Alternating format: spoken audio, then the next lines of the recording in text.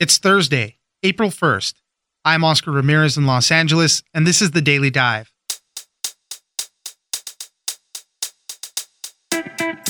Florida Representative Matt Gaetz is currently under investigation by the Department of Justice for an alleged sexual relationship with a 17-year-old girl and possibly paying for her to travel across state lines. Gaetz, for his part, denies the allegations and says that it's all part of a $25 million extortion plot by a former DOJ official. Philip Bump, national correspondent at The Washington Post, joins us for what we know about this investigation. Next, a new study by Pfizer shows that their vaccine is 100% effective against symptomatic COVID-19 in 12 to 15-year-olds. There were over 2,200 adolescents involved in the study, and all will be followed for 2 years to track long-term effectiveness and safety. Karen Weintraub, health reporter at USA Today, joins us for more. Finally, DoorDash and other food delivery apps were a lifeline for many restaurants that were trying to stay open during the pandemic.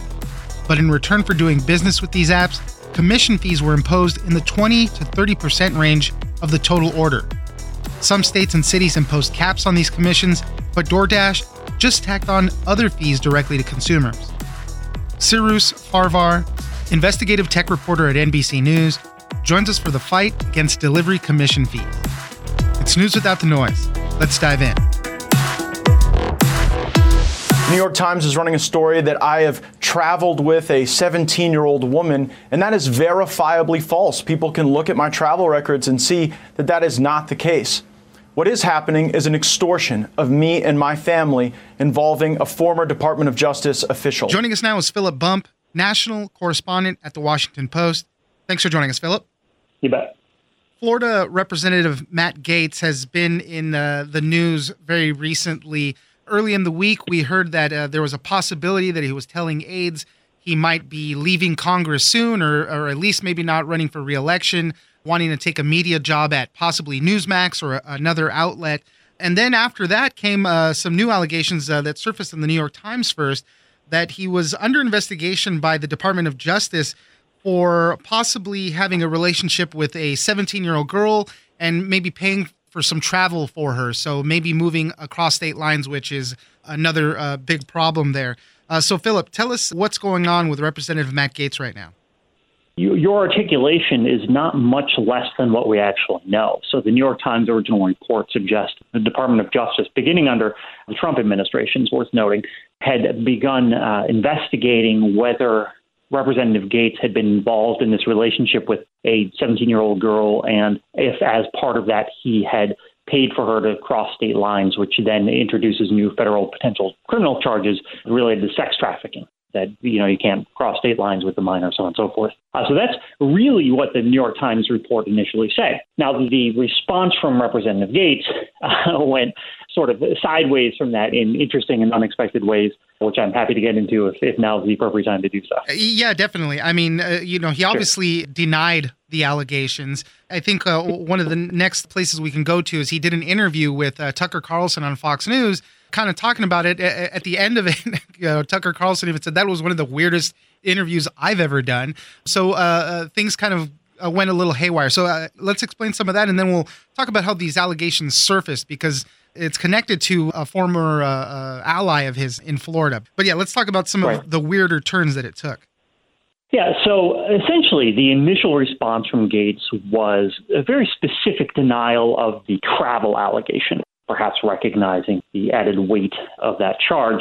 But then he made these assertions both on Twitter and on Carlson's show that suggested that he was actually the target of an extortion scheme, that someone, a former Department of Justice official, had reached out to him to try and get $25 million in payments in order to keep this story from becoming a big deal and or to get a pardon from President Biden, which seems extremely unlikely for a lot of different reasons. But this was the charge that Gaetz raised. And he said that he had his father speak with this former Department of Justice official, and that they had all this evidence that there was this extortion scheme, and that tomorrow there was supposed to be this big down payment on the extortion scheme. And that's why the Times broke the story, in order to, someone leaked it to the Times so that it would ruin their counter investigation. I mean, just this really, really odd sort of response. And, look, we're early enough in this thing that we don't necessarily know what's accurate and what isn't. I will say, though, that there is an extensive track record of legislators facing really serious charges coming up with sort of hard to believe counter stories which don't pan out. So we'll see if this is a scenario like that. And as you mentioned, this investigation was brought up under the Trump administration, under Bill Barr, the Attorney General at the time. Matt Gaetz is a big supporter of President Trump. He was there at Capitol Hill on January 6th trying to oppose the certification for Joe Biden. As you mentioned, he says this is just a big extortion plot. And I think he's currently engaged right now, but at the time, this was supposed to be about 2 years ago, he was a bachelor and, dating a few women, dating around. And, he says that, in his single days, he's provided for women. He's been a generous partner, and that right now they're trying to make this look like there's criminal action here when he's just kind of a nice guy. That's how he's positioning the whole thing. I mean, look, when you're facing potential criminal charges along these lines, you're going to do your best to respond. I mean, neither of us and very few people in America are in a position to evaluate the veracity of what he's saying there. So, we can just sort of let that sit. But it is the case, as you mentioned earlier, that there's this other Florida politician who actually last summer was charged with sex trafficking and, a variety of other charges, some really sort of unusually exotic behavior, even for an elected official. But that this investigation, according to the Times and then post-confirmation, actually grew out of that other probe that resulted in sex trafficking charges last summer against another Florida elected official. So it's not as though this is totally out of the blue. And I think it's really important, too, to consider the context of what you started out with, which was this idea that, maybe he might go to Newsmax, right? Even as far back as February, during the second impeachment trial of the former president, Gaetz had sort of flirted with this idea of, well, maybe I'll leave my job and, become an impeachment attorney helping defend the president. And that he has repeatedly, over the course of the past 2 months or so, expressed a willingness to leave his position, a position that he's been twice reelected to the House, certainly suggests that he was potentially looking to step away from the House. And that often is a marker of someone who recognizes that their political future might be somewhat compromised. Just finally, obviously, we're going to learn more about this as this kind of story unfolds. But, Matt Gaetz, as I mentioned, a big supporter of President Trump. He was out there. He's been on conservative media and just doing a lot of media hits many, many times last year. He's got some questionable tweets out there you mentioned in your article that haven't really aged well. So we're just going to keep seeing a lot more of him and kind of digging into his life now. One of the reasons this is getting so much attention is simply because Matt Gaetz went out of his way to be a locus of attention in American politics, right? He was averaging 87 minutes on Fox News every month, which is a lot of airtime, right? There's a lot of time spent on Fox News. He's very engaged on social media. He has sort of embraced this new style in which politicians will attack the other side on social media. He was very much someone who engaged in that sort of behavior. And so he gave himself a national profile, and now he's definitely seen the downside of that. Philip Bump, national correspondent at The Washington Post. Thank you very much for joining us. You bet. Thanks.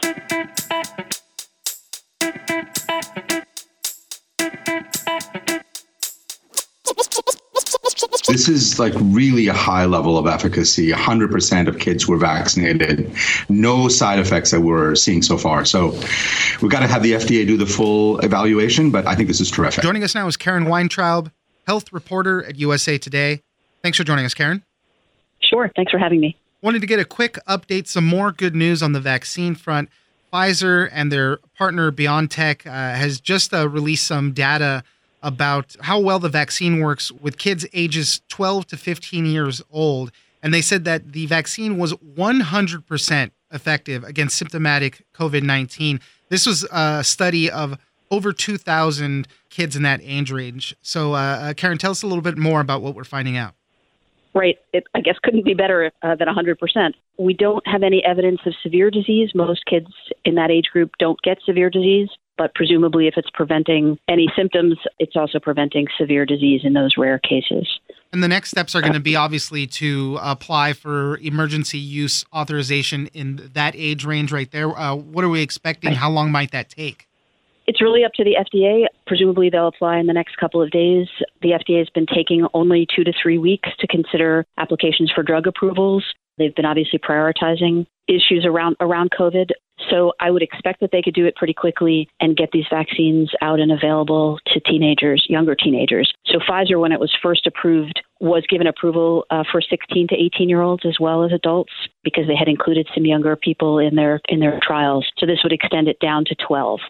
It's just really great news and amazing that we were lucky enough to be able to get it right the first time around, at least with the first two major vaccines, the Pfizer and Moderna one. And we're on our way to getting it approved for even younger ages so that everybody can get vaccinated. Tell me a little bit more about the trial. There was about 18 kids who got the placebo that came down with COVID-19, and all of the participants are going to be monitored for 2 years on this one. That's standard with vaccine trials, that you follow people for 2 years. Generally, approval is not given until 2 years out because the regulators want to see how long the vaccine protection lasts. In this case, because we're in the middle of a pandemic, they didn't wait that long, but they will continue to follow the kids just as they followed the older adults. As you said, there were 2,260 12 to 15-year-olds in this trial. Half got the placebo, half got the active vaccine. And of the kids who got COVID, who got symptomatic disease, none of them was in the active group. The company is now stepping down also to younger kids. So they've started a trial already in 6 to 11-year-olds, and they're going to start next week, I believe, in 2 to 5-year-olds, and then sometime later in 6-month to 2-year-olds. Yeah, and Moderna has also done some of the same, studying younger age groups. So very good news on that front right there. Do we get any more information about coverage for the variants? I don't know if they were testing specifically for that in these younger age ranges, but have we learned any more about the effectiveness still holding up with those? We haven't at this point, not from this study. Dr. Fauci today on the White House briefing was very clear that he thinks that the vaccines will be protective against the variants we know about now based on data he's seen. But the federal government did just announce 5-10 minutes ago that they are launching a study specifically to look at that, to make sure that the vaccines are holding against these variants. And probably what it is they're a little bit less effective against the variants, but that they will still provide protection, particularly against severe disease, hospitalization, death, that sort of thing.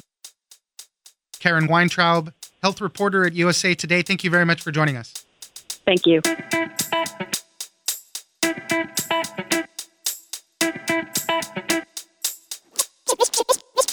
DoorDash is taking, off the top, 15% of that $14. So if you do the math, that's $2.10. Then it will tack on a $2 quote unquote Oakland fee. And so this is what DoorDash is adding on to that. So the customers are paying because it cannot charge as much commission as it otherwise would have wanted to Grand Lake Kitchen. Joining us now is Sarus Farvar, investigative tech reporter at NBC News.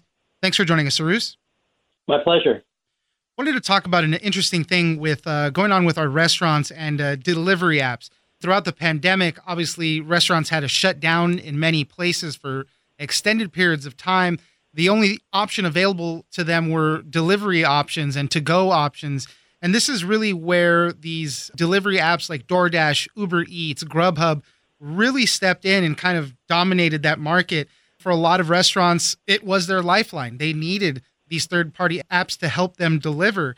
But the other thing that happened was just a bunch of commission fees that were posed on the restaurants. They had to pay extra to be able to deal with these third-party apps. And then on top of that, extra fees for the consumers. So right now what we're seeing is a lot of cities, states, localities impose commission caps on what these third-party apps can charge restaurants. And it's just causing a whole mess of other problems. So, Sarus, tell us a little bit about what we're seeing. Yes, as you say, a lot of restaurants nationwide are really struggling during the pandemic, which we are obviously still in the thick of.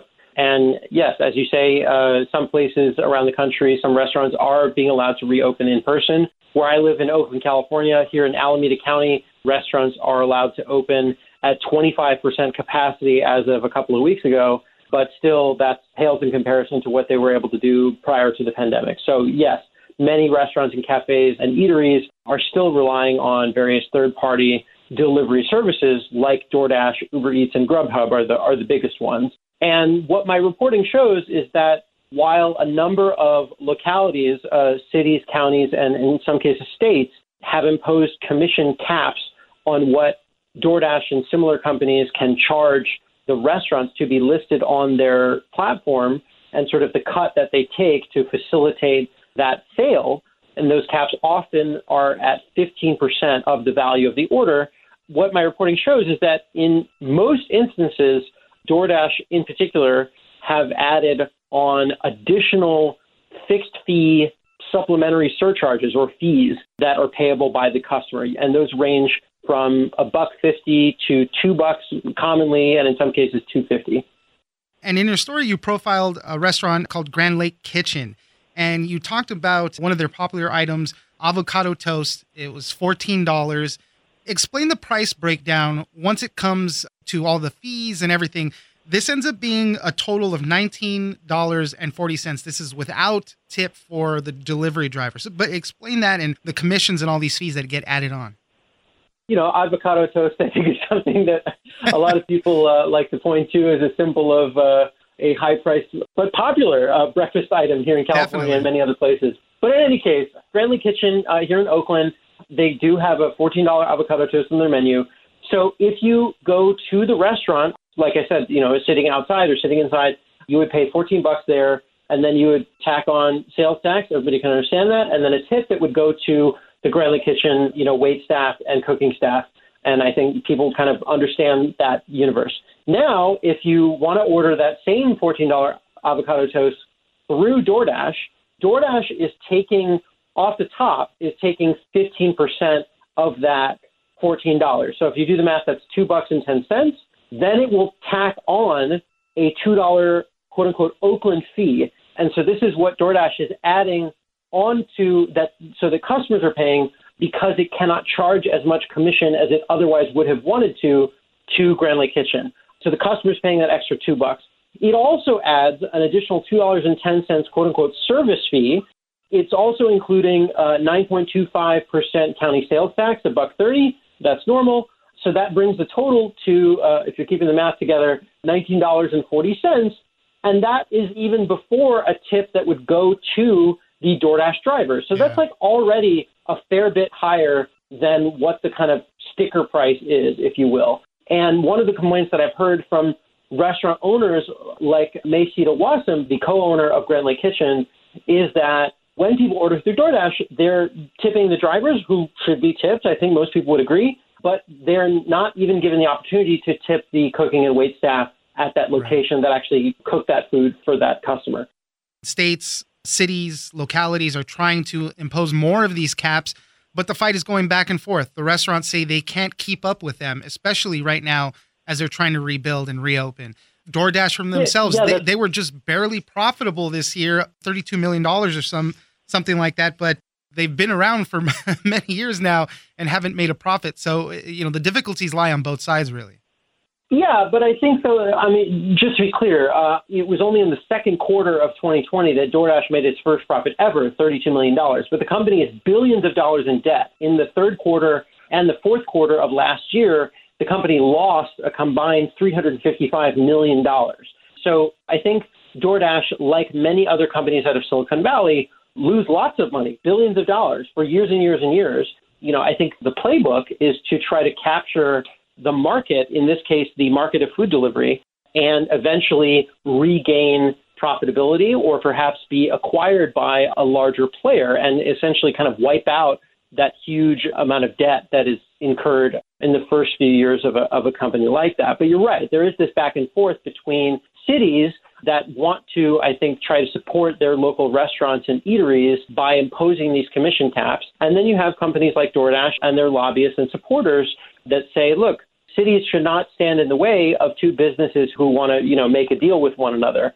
So, for example, on March 15th, on the same day, Akron, Ohio, and Huntington Beach, California, both considered a fee cap. Akron, Ohio passed it unanimously, and Huntington Beach narrowly declined to pass it by a 4-3 vote. In both instances, a lobbyist for DoorDash, a guy by the name of Chad Horrell, called in and left nearly identical public comment voicemails for the city council members right before those meetings. So yes, these bills are continuing to be discussed in, city halls and state houses around the country. Cyrus Farvar, investigative tech reporter at NBC News. Thank you very much for joining us. My pleasure.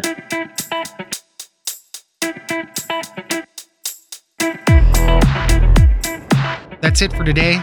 Join us on social media at Daily Dive Pod on both Twitter and Instagram.